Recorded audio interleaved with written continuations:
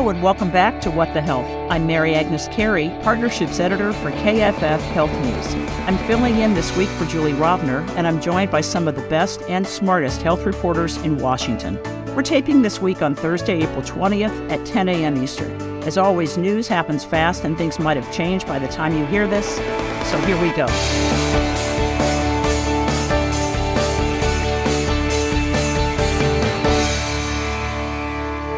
Joining us today by video conference are Joanne Kenen of the Johns Hopkins Bloomberg School of Public Health and Politico. Hi, everybody. Rachel Kors of STAT. Morning, everyone. And Saadia Rahman of CQ Roll Call. Good morning. Let's start with the current court action on mifepristone. The Supreme Court was scheduled to rule yesterday on a decision from the U.S. Court of Appeals for the Fifth Circuit that rolled back FDA action since 2016, allowing patients to get mifepristone through the mail, authorizing prescriptions by medical professionals other than doctors, and approving the drug's use up to 10 weeks into a pregnancy instead of 7.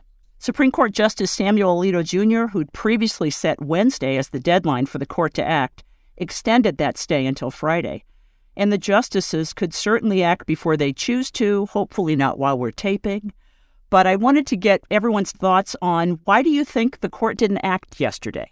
Joanne, can I start with you? I mean, presumably they're still hashing it out. There are probably 2 or 3 judges who are still thinking about it or discussing it with their colleagues, or colleagues who think they can persuade them to their side. I mean, there's something internal. On the other hand, I mean, they didn't originally give themselves a lot of time to consider a complicated and historic case. We know there's an anti-abortion majority. We know they're not crazy about medical abortions any more than they are about surgical abortions, but this has large implications about states' rights and about the sort of integrity of the FDA. So they may just wanted to sleep on it. They're human. But the 2 sides are battling for 2 or 3 in the middle. So what does this signal about how they might rule? I mean, to your point about the split, the battle, what are the options? Saadia, what do you think about what they might... Well, if it was slam dunk, we'd have had it yesterday. That is true. It is not a slam dunk. In everyone that I have talked to in the last few weeks on this is just that there are so many different options, so many different permutations that it's difficult even for people that are experts on FDA policy, like expert lawyers, experts on abortion policy, to just kind of like predict the nuances. You know, they could let the stay expire. They could send it back to the Fifth Circuit. They could decide to hold arguments and let it expire or not expire. Or they could decide something different than the Fifth Circuit. You know, there's so many different ways that things could happen that I think it makes it difficult. And then yesterday, the other manufacturer of mifepristone, GenBioPro, also filed suit against the FDA. So now we have, since Dobbs, like 5 different lawsuits related to mifepristone, and 3 of them, post-Dobbs, are related to the FDA in particular. And I think it just gets very, very complicated to make a decision, even if ideologically some people might align with one way versus the other, given all of these different permutations, and that we still have that Washington case that is attacking another part of this. So it's just complicated to get people to do something. And the fact that this case has been moving so quickly. Could we be in the same place on Friday? Could we get another stay? Could the justices certainly ask for more time? And are there any thoughts about the probability of that actually happening? Rachel, what are your thoughts? Well, I think they can do what they want. They gave themselves time once more. And I think obviously there's a benefit to having some certainty and predictability for people, for providers, but certainly they could stay again. So Saadia, you just mentioned the Washington state case. So while this Texas ruling is before the Supreme Court, a federal district judge in Washington state issued a ruling in a separate case that instructed the FDA to not alter the current availability of the drug in 17 states and the District of Columbia. And as you just mentioned, a manufacturer of the generic version of the drug, the company's name is GenBioPro. They make the generic version of mifepristone. They're arguing that if the FDA implements a court order suspending approval of the drug, the agency would deprive the company of its rights to market the drug without due process of law. And as I understand, this company is a major manufacturer of the generic version of the drug, right? So let's talk a bit more about this confusion of these split rulings. I mean, what is the public to make of it? What's the reaction with facilities that are providing this medication, or doctors who want to prescribe it, or just the general public? The person who might be interested in this situation is very confused. I mean, talk a little bit about how people sort through it and what this means for them. So the suit that was filed yesterday about the generic, they make 2/3 of the mifepristone that is used in the U.S. So if they were unable to be manufacturing theirs based on a ruling that only allowed the name brand version of the drug, that's a huge percentage of the market that is gone, and more than half of abortions are done through medication abortions. So that's one thorn in it. And I think that another is that we have all of these states that have been stockpiling the drug, several that have been, in case they don't know what is happening with the ruling. Washington is one of them. And there's still not clarity depending on what happens with these cases of, will they be able to use what that they have stockpiled? And then we have other states like New York and I think California that have been stockpiling misoprostol as another way to, in case there's a court ruling that doesn't go in their favor, to just give patients in their states access to medication abortion. I think that there are so many different permutations that it's very difficult for even folks that are confident that the rule may go a different way to know what to predict, just because we're in such uncertain territory from all of the different former FDA officials that have said, this is a very different situation. We don't even know, after decades of experience at the FDA, like how this would play out, what it would mean, whether we'd have to pull everything off the market, how it would play out. It's just a lot of unknown territory given all of the different things going on. Well, also, whatever they do now isn't necessarily the end of the story. Right? I mean, if the court issues a stay, it will still go through the courts and presumably end up with the Supreme Court again. If they issue a stay pending full hearing of the case, it'll be going on for months more.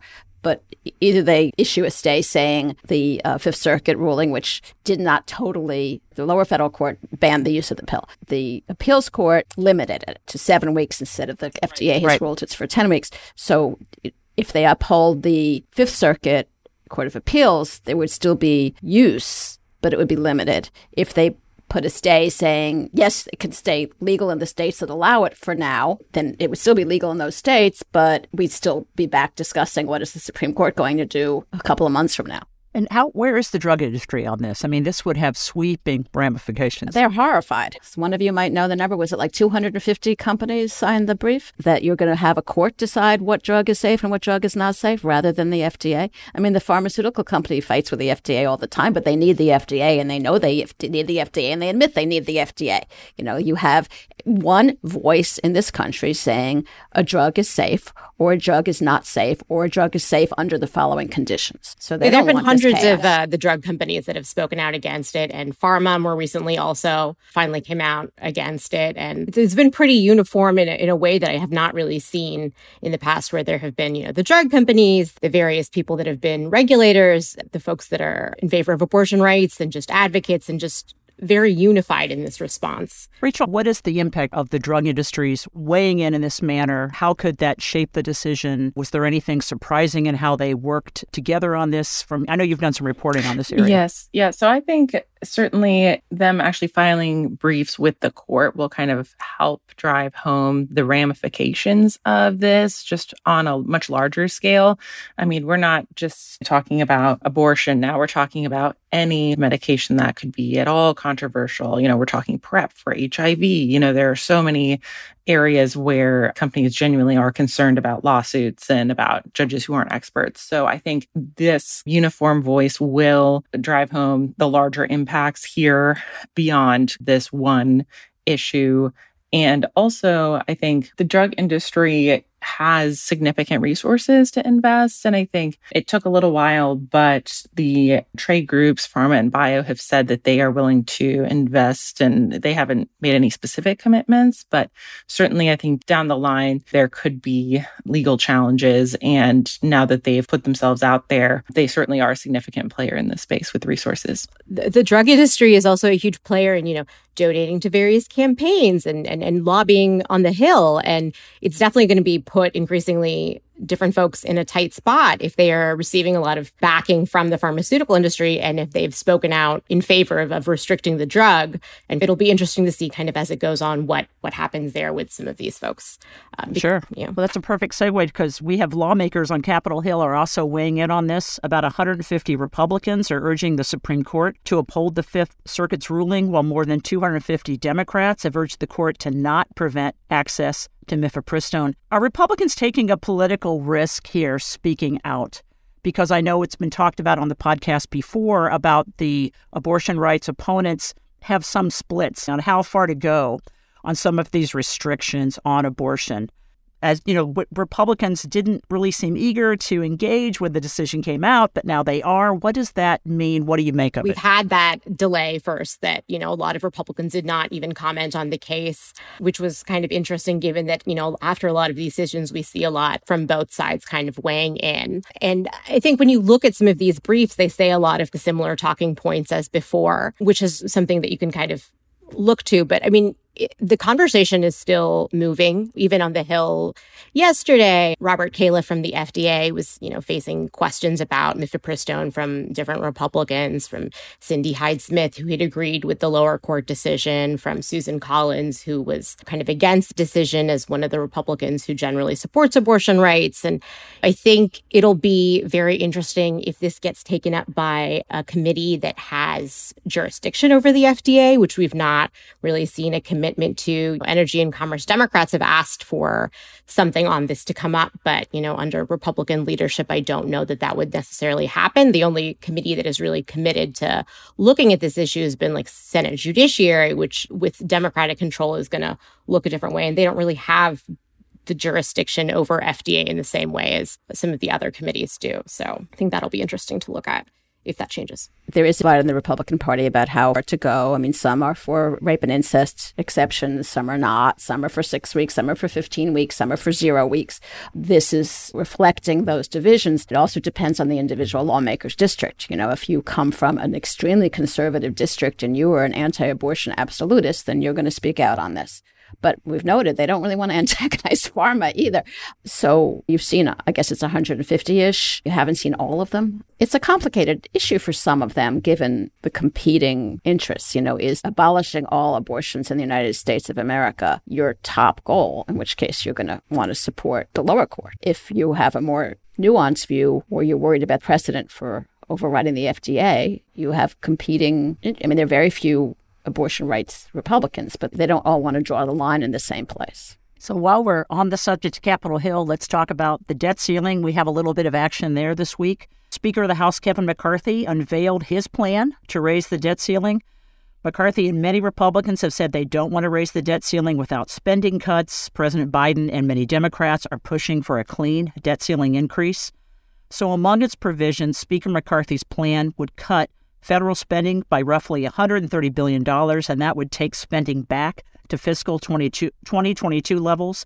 Health-related provisions include new work requirements for Medicaid and food stamp recipients, and the package would also claw back unspent COVID aid funds. And there's a bit of a twist on the work requirement proposals of the past. States could opt to keep those that don't comply with the work rules covered under Medicaid, keep them on the rolls, but if they do, the state would bear the full cost of that coverage and forego the federal money for those enrollees, right? The proposal also requires states to make use of existing resources like payroll databases, state health and human service agencies to verify compliance with a work rule when possible. There's a lot to unpack here. It's pretty clear that, House Democrats are going to vote for this. Does the speaker even have enough in his votes in his own caucus to pass it? I think he can only lose 4. TBD, but I don't think the conventional wisdom is that he has the votes. It's a starting offer, but they could change. It has to go to rules. They'll change. They could change things. It is a starting offer, but your vote is next week and it's Thursday, okay? Rachel, what's your take on this? Yeah, I think it was a bit of a roller coaster this week as members of the Freedom Caucus were demanding wholesale repeal of the Inflation Reduction Act around midweek, and they certainly backed off from that, especially the healthcare portion. So I think that is worth noting, at least right now. Again, unclear if he has the votes or if the speaker has the votes. And then obviously Senate Democrats aren't going to go for it.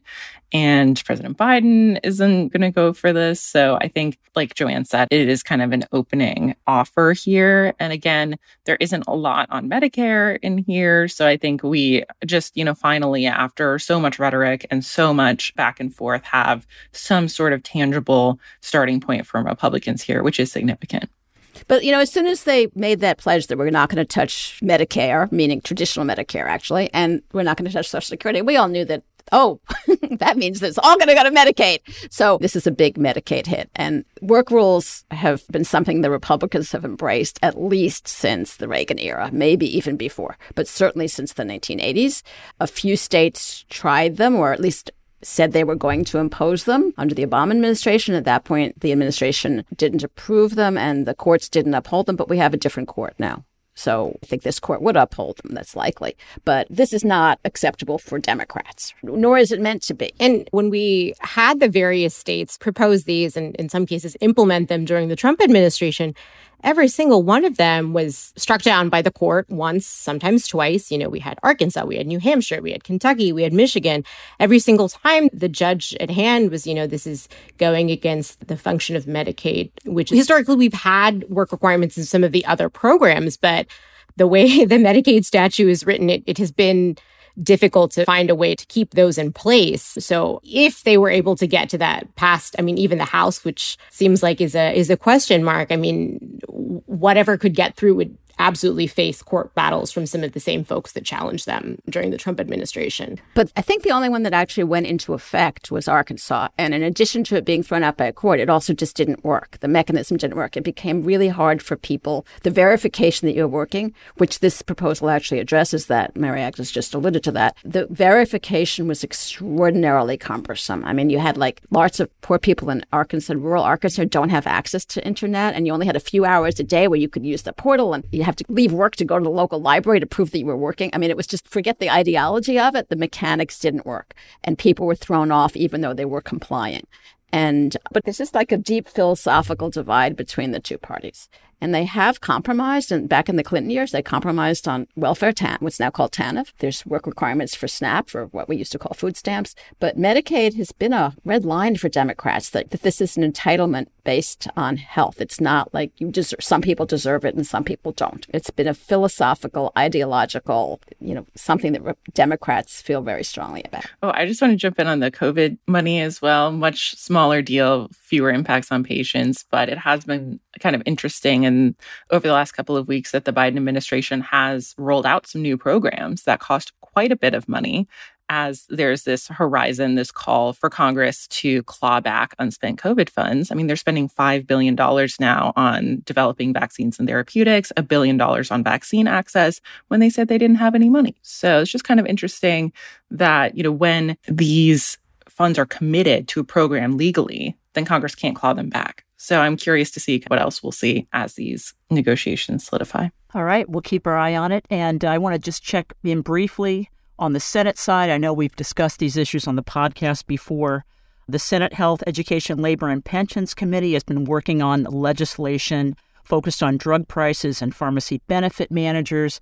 This morning, we have a framework introduced from the Senate Finance Committee. It's with Senator Wyden, the chair from Oregon, who's a Democrat, and Senator Mike Crapo, Republican from Idaho, that also seeks to address PBMs and the prescription drug supply chain. We also have the moving, or maybe not moving, but introduced legislation, anything new there on insulin prices, with Senator Warnock and Senator Kennedy to cap the out-of-pocket price at $35. Any movements there in the Senate? Any insight you could offer? On the Senate finance side, that is a very significant development that they've decided to get in on the fun this week of putting together a package, just because their committees do have jurisdiction over so much federal spending. And Senator Wyden has been involved in this issue. He's put out, I found a package of bills from 2019, and, he's been on this issue a long time. So I think his team has proven they can craft big picture, very impactful policy with the Inflation Reduction Act. So I think that's certainly something to watch with that much federal spending on the line. And on insulin, Senator Schumer this week has committed to have some sort of insulin pricing provision in whatever package might come together. It's still pretty amorphous, but it's unclear what that's going to look like. There is another proposal from Senator Collins and Senator Shaheen, two much more senior members of the caucus, and that mechanism works differently. For patients, it would look pretty similar, but on the back end for insurers, for drug makers, both of those programs would work differently. So they haven't sorted that out yet. HELP hasn't even, picked a date for their hearing and formally announced it yet. So we are in early stages, but there's certainly a lot swirling around. Absolutely. And we'll keep our eye on all of that as well. So I'd like to also chat a little bit about some ACA developments that happened this week. President Biden recently announced that hundreds of thousands of immigrants brought to the United States illegally as children will be able to apply for Medicaid and the Affordable Care Act's health insurance exchanges. This allows participants in the Obama-era Deferred Action for Childhood Arrivals program, also known as DACA, to access government-funded health insurance programs. You can expect pushback from conservative leaders of states that have been reluctant to expand Medicaid, possibly also pushback from Republican members of the Hill on this provision. And then in other ACA news, the administration has finalized new rules that are aimed at making it easier for consumers to sign up for ACA plans, in particular those who are losing their coverage through Medicaid or the Children's Health Insurance Program. The Centers for Medicare and Medicaid Services, also known as CMS, will also give state marketplaces the option to hold a special enrollment period for people who lose their Medicaid or CHIP coverage. What could this possibly mean for enrollment in the program, right? To making it easier for DACA participants to enroll in the ACA or people losing their coverage through CHIP or Medicaid. I think it's about 16 million people now in the program. Does this build more support for it? Are Republicans going to engage against it? Do they think that's simply a losing battle because they've never agreed on an alternative? I mean, right now we've had historic levels of people in Medicaid and CHIP just because the states have been unable to unenroll them from coverage during the public health emergency for COVID. And now that states are starting to recheck their rolls and see who's still eligible, who's not eligible, we've been expecting just, a big drop in different people that would be either getting uninsured or maybe moving to a different type of plan, whether private or the exchanges. And I think it's been something that, states and the federal government have been working on for the entire time of just, different ways to make sure that drop off and the number of uninsured folks doesn't skyrocket as states are going through this process. And so I think the timing is important in that, you're trying to counteract the drop. And HHS has been touting, the high levels of uptake in the ACA and just like the low and uninsured rate. And this has been something they've just kind of been pushing, month after month. This has been something that has been like a big achievement for them. And so now really like push comes to shove to say that, it doesn't drop off dramatically if you want to continue touting some of these achievements and making sure that people don't drop off just because the emergency is ending and that guaranteed coverage isn't there. So there multiple issues in the question that Marianne just posed. The DACA, which is... Of course, it can't be just one question. I have to ask four at once. The DACA, which is also known as the Dreamers, Biden is trying to cover them. The Democrats have been trying to give them legal status and got nowhere. In fact, they're probably further away from that than they were 5 or 6 years ago. But, to get them health coverage is something the Democrats, it's like the least they can do to this population. But I can't imagine there's not going to be a political end or a legal fight from the states who are going to have to pay for their share of it, right? I mean, Medicaid is a state federal joint expenditure, and the states that don't want to cover these people will resist or sue, or everything ends up in court. I would imagine this will too, or baked into the debt ceiling. One more thing to fight about with the debt ceiling. So that's one issue. The other issue is this unwinding of this huge Medicaid population. Most of these people are going to be eligible for some kind of coverage. Some of them are still going to be eligible for Medicaid. Some of them are going to be eligible for very good deals for sort of low-income working people on the ACA, and some have jobs that they could get insured through theirs or a partner or a family member. But really the only ones who are ineligible for anything would be those in the remaining Medicaid gap states. But that's like theoretically, if we did everything right, the only people that would be ineligible are the Medicaid gap population, which is now down to about 10 states, assuming North Carolina, finalizes their approval or enacts their expansion. But that's the perfect world, and we don't live in a perfect world. Some of these people are going to get lost in the shuffle. And in fact, maybe several million. Their estimates is like maybe 6 million. No one knows, but our healthcare system is complicated. Getting a letter in the mail saying, sayonara Medicaid is not all of them will know how to negotiate new coverage, even when they're eligible. And we're going to have to do a really good job of helping them. And that has to be from the federal government, from the state governments, from the health system itself, from advocates, from Congress. Everyone's going to have to pitch in to get these people what they're eligible for. And I don't see that as an overnight success story. I think that there are people who should be covered and can be covered who won't be covered. Eventually, we'll probably catch up and get most of them enrolled, but I think that some of them will have periods of uninsurance. That's absolutely a major undertaking. I know we'll all be watching closely. Okay, that's the news for this week. Now it's time for our extra credit segment. That's when we each recommend a story we read this week and think you should read it too. As always, don't worry if you miss it. We'll post the links on our podcast page at kffhealthnews.org and in our show notes on your phone or other mobile device. I actually want to read the first sentence of this piece. This is a guest essay in the New York Times by Amy Silverstein. She's a heart transplant recipient. She's, I guess, about 60 now, and she's about to die, not because her transplanted heart is failing. She writes about how she kept that in pristine condition, but because she's got cancer. And it's called My Transplanted Heart and I Will Die Soon. And it begins, today, I will explain to my healthy transplanted heart why, in what may be a matter of days or weeks at best, we will die. And in addition to being just a heart tugger, I did not know a lot of what she explores about transplant medicine, that we think of transplants as medical miracles, and they are. She had like an extra 35 years of life. But they're also, transplant medicine itself hasn't really, according to what she writes, transplant medicine itself, the drugs, the care they get, these heavy-duty drugs, haven't improved in 40 years. While she has a healthy heart, she has metastatic lung cancer because of these drugs. The medical care around transplant can be quite dangerous, and I knew nothing about that. And I've covered health for a long time. So it's a tragic story, and it's also a scientific failure or medical system or medical research failure story that I hope a lot of people who have the power to change it read. Sandhya, what's your extra credit? So my extra credit is from ABC News. It's called Puerto Rico's Water Supply is Being Depleted, Contaminated by Manufacturing Industry on the Island, experts say.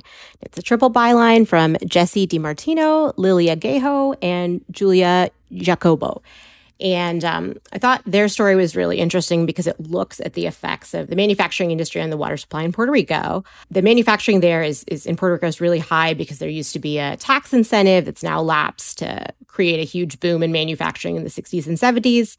And kind of looking at the impacts of that and over time and to the environment. And pharma manufacturing in particular is 65% of what has been the industrial groundwater withdrawals. So in areas that rely heavily on groundwater on an island, this is felt especially hard. And so they go through a lot of the implications of some of that and how the manufacturing affects it, especially on an island with a finite water supply. Rachel. Mine is, the headline is, I Hate You, Kathie Lee Gifford. Ozempic users report bizarre dreams in the Wall Street Journal. And it's by Peter Loftus.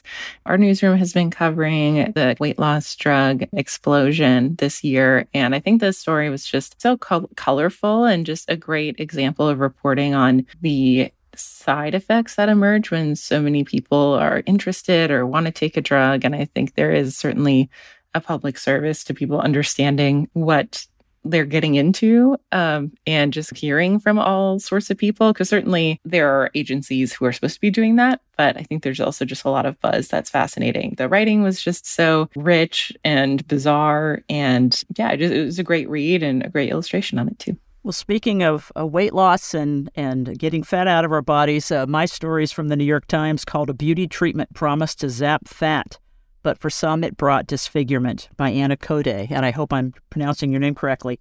You might have heard or seen all these ads about the treatment called Cool Sculpting. It uses a device on a targeted part of the body to freeze fat cells. Patients typically undergo multiple treatments in the same area, and in successful cases, the cells die and the body absorbs them. But for some people, Anna writes, the procedure results in severe disfigurement.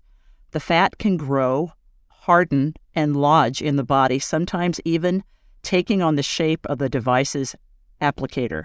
The manufacturer says this is a rare side effect, but a Times investigation that drew on internal documents, lawsuits, medical studies, and interviews indicates the risk to patients may be considerably higher. So that's our show. As always, if you enjoy the podcast, you can subscribe wherever you get your podcasts. We'd appreciate it if you left a review. That helps other people find us too. Special thanks, as always, to our ever-patient producer, Francis Ying. And as always, you can email us with your comments or questions. We're at whatthehealth@kff.org. Or you can tweet me at Mary Agnes Carey. Rachel? At Rachel Kors. Joanne? At Joanne Kennan. Sandhya? At Sandhya Writes. We'll be back in your feed next week. Until then, be healthy.